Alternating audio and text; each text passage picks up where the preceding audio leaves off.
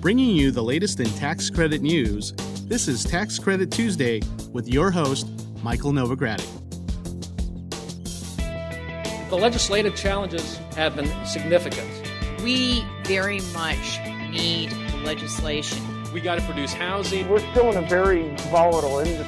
It's a challenging atmosphere for almost anyone. We can't get all these mixed signals and messages. If he doesn't have a bipartisan bill, nothing's going to happen. Alternative energy is still very expensive. Hello, I'm Michael Novogradac, and this is Tax Credit Tuesday. Today is Tuesday, August 5th, 2014. I'll begin this week by discussing a tax reform hearing about the use of dynamic scoring of the Tax Reform Act of 2014. That's also known as the CAMP discussion draft. I'll also alert listeners to the congressional recess, or should I say district and state work periods, and retirement of former House Majority Leader Eric Cantor. In our low-income housing tax rate section, I'll discuss 3 new bills introduced last week that would affect affordable housing. I'll also provide an update on efforts to resume payments to the National Housing Trust Fund. I say resume, but I really mean start, as no such payments were ever made.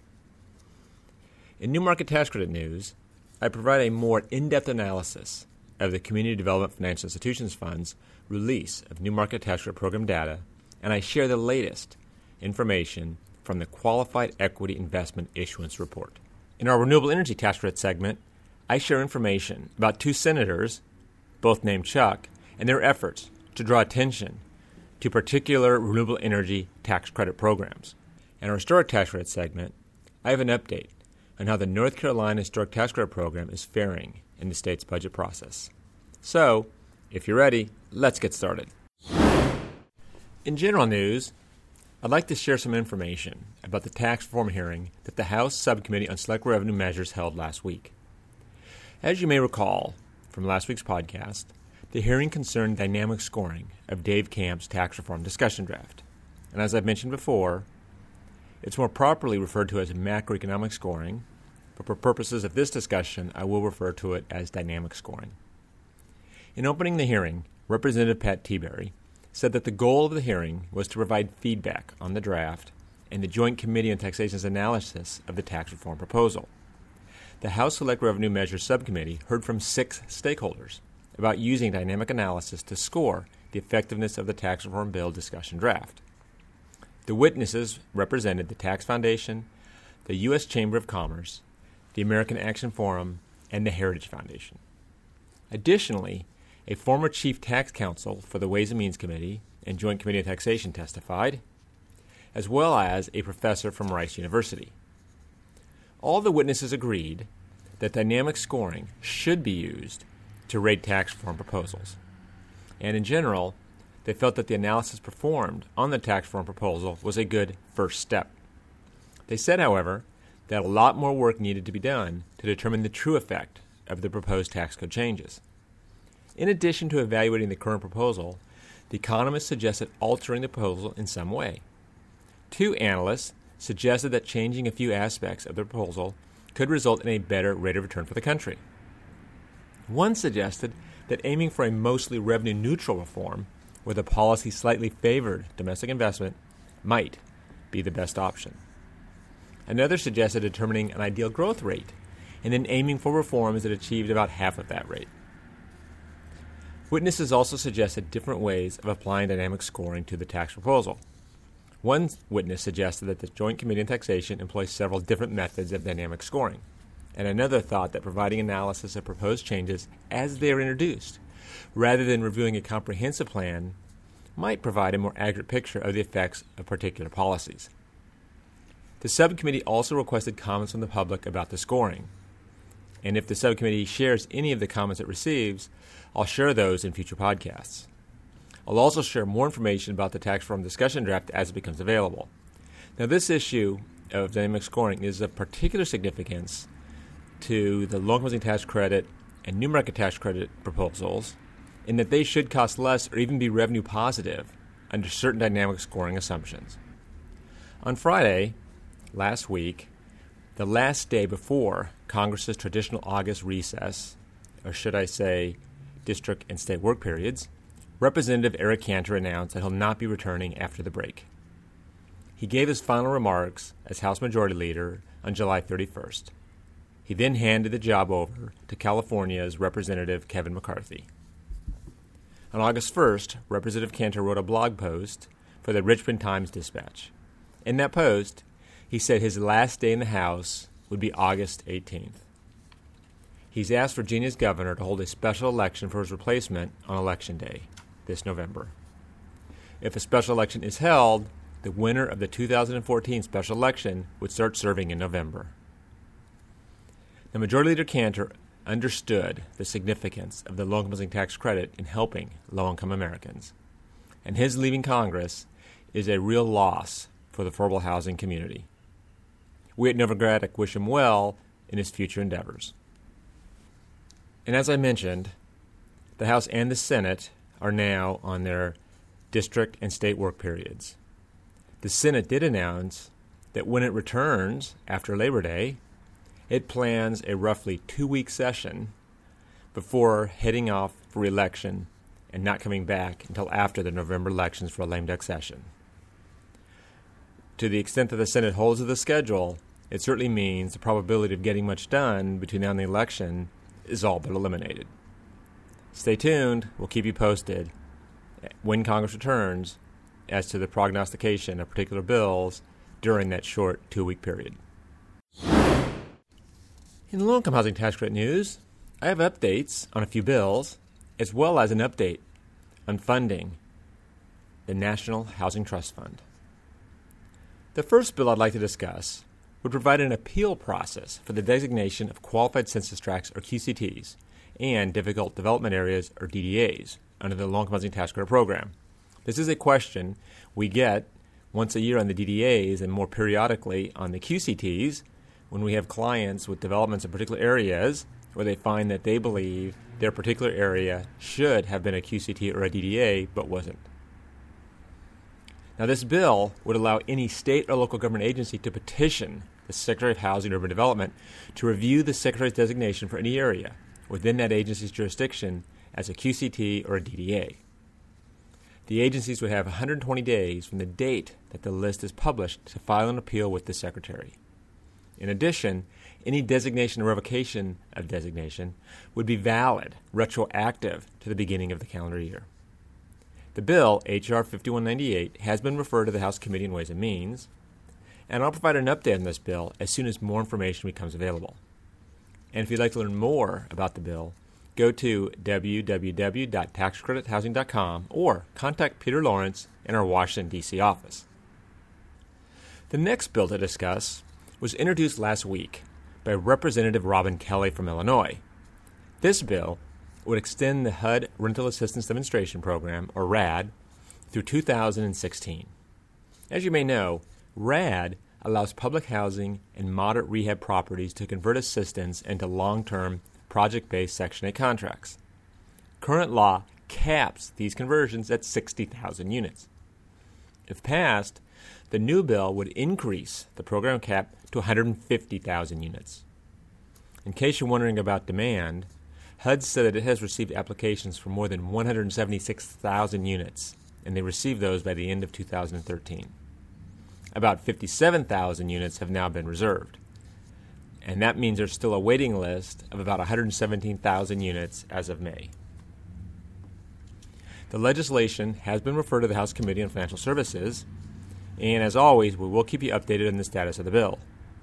In the meantime, you can find the text of the Rental Assistance Housing Preservation and Rehabilitation Act of 2014, or H.R. 5222, at www.hudresourcecenter.com. And if you have particular questions about the RAD program, please contact my partner, David Conway, in our Dover, Ohio office. He can be reached at 330-365-5400. And finally, I'd like to alert you to a bill that I'll discuss in more detail next week. This bill would enable homeless students to qualify for low-income housing tax credit units. As you know, full-time students are not generally eligible. Under this bill, full-time students who have experienced homelessness in the last 5 years would be eligible. Democrat Senator Al Franken, along with Republican Senator Rob Portman, introduced the bill on July 31st. Now, as I said, I'll bring you more information about the bill next week. In the meantime, you can review an unofficial copy of the Housing for Homeless Students Act of 2014, or Senate Bill 2723, online at the Affordable Housing Resource Center. In other low-income housing tax credit news, I have another update on the National Housing Trust Fund. Unfortunately, it's not an announcement of funding. I do look forward, though, to being able to make such an announcement.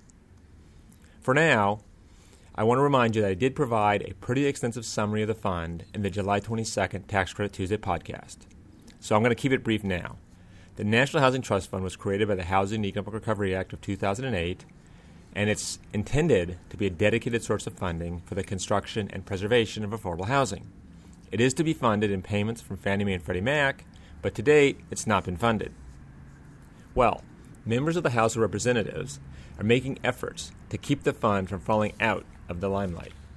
More specifically, on July 21st, nearly 80 members of the House of Representatives sent Federal Housing Finance Agency Director Mel Watt a letter asking him to resume funding the National Housing Trust Fund, or I should say begin funding.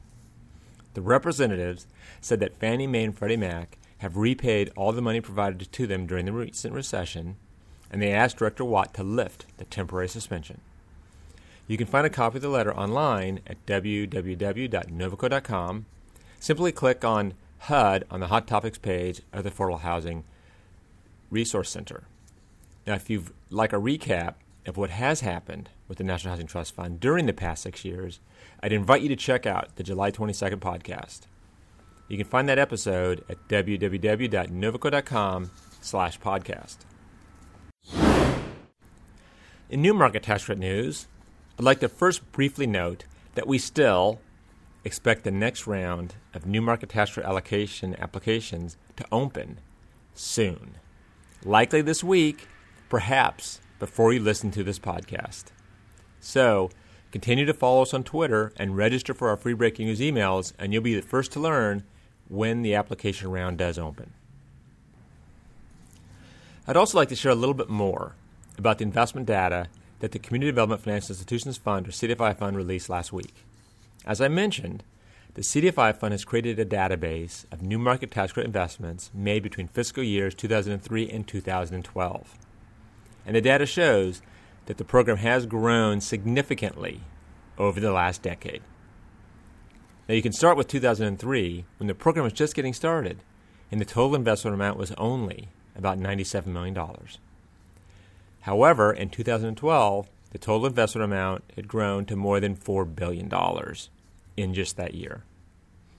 In 2003, that $97 million went to 18 qualified active low-income community businesses, or QLICBs.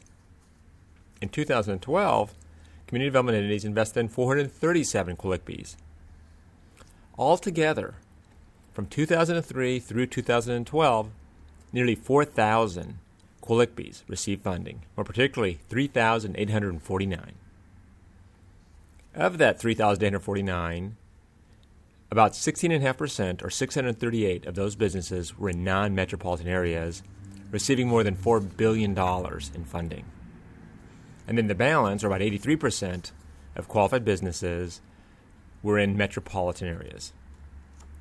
About a quarter, 925 projects, were located, or at least partly located, in areas that met all three indicators of severe distress. And more than 70% were located in census tracts that met at least one of the indicators of severe distress. Now, this database is a great resource for the new market tax credit community. It provides a fascinating and detailed look at more than $31 billion in investments that have been made in low-income communities. If you want to review the data, please visit www.newmarketscredits.com. And if you have particular insights, what you've taken away from this data, shoot us an email at cpas@novoco.com. In other new market tax credit news, the CDFI Fund last week released its latest Qualified Equity Investment Issuance Report. These monthly reports identify new market tax credit allocatees, the total allocation amount received by each entity, total dollar amount finalized, and the amount remaining to be issued. According to the report, more than $89 million in qualified equity investments, or QEIs, were issued and finalized in July. This is $39 million less than the more than $128 million issued in June. That being said, this was well within the average range of QEIs issued each month during the past year. According to the August 1 QE issuance report, nearly $4.5 billion in new market tax credit allocation authority is still available. However, that $4.5 billion, about $1 billion is from prior rounds, $3.5 billion is from the most recent round, and that $3.5 billion is awaiting signed allocation agreements. That being said, this $4.5 billion is quickly being unofficially committed to particular investments. If you want to read the latest QA issuance report, go to www.newmarketscredits.com. And if you need help finding an allocation or closing a transaction, please contact my partner Owen Gray in our San Francisco office or another Novogradac office near you. Now, let's move on to renewable energy tax credit news.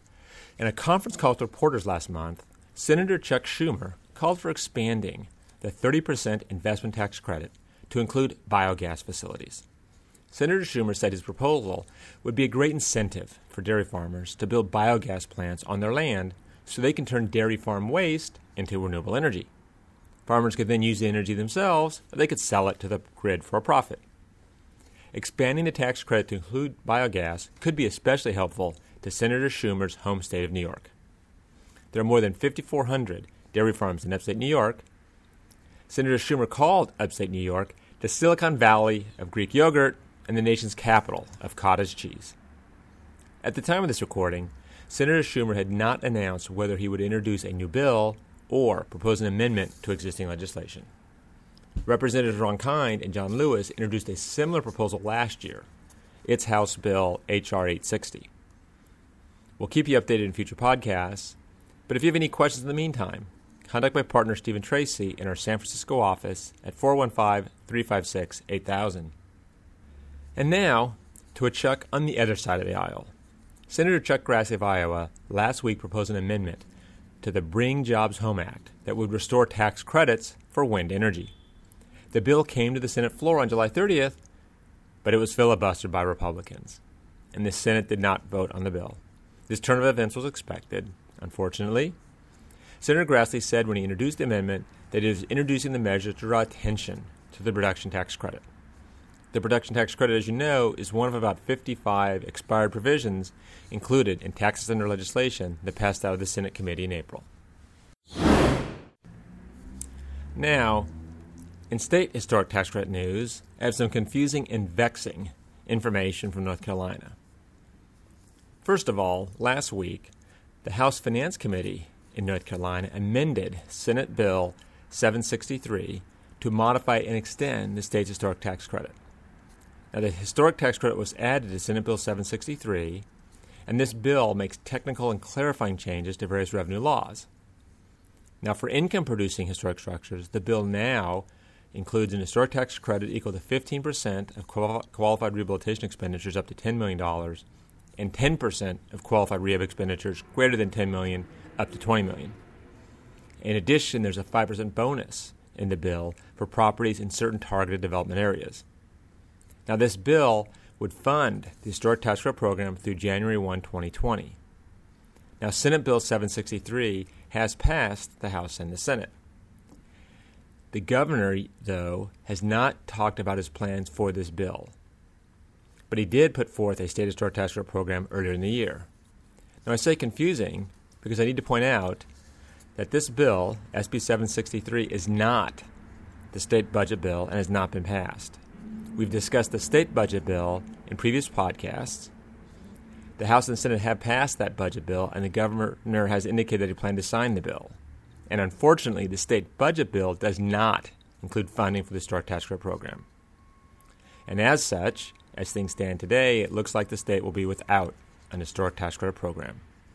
Now, to read Senate Bill 763, go to www.historictaxcredits.com, and we'll keep you updated on the status of an enacted historic tax credit program in North Carolina as conditions warrant.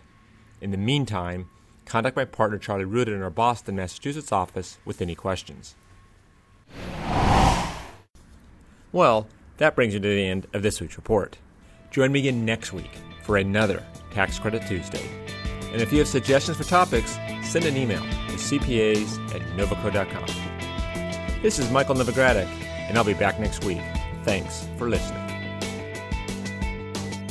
This weekly podcast has been brought to you by Novogradac & Company, LLP. Archived discussions are available online at www.novoco.com/podcast or by subscribing to the Tax Credit Tuesday podcast in iTunes. Novogradac & Company, LLP is a national certified public accounting and consulting firm with offices nationwide. Learn more about our professional services at www.novoco.com.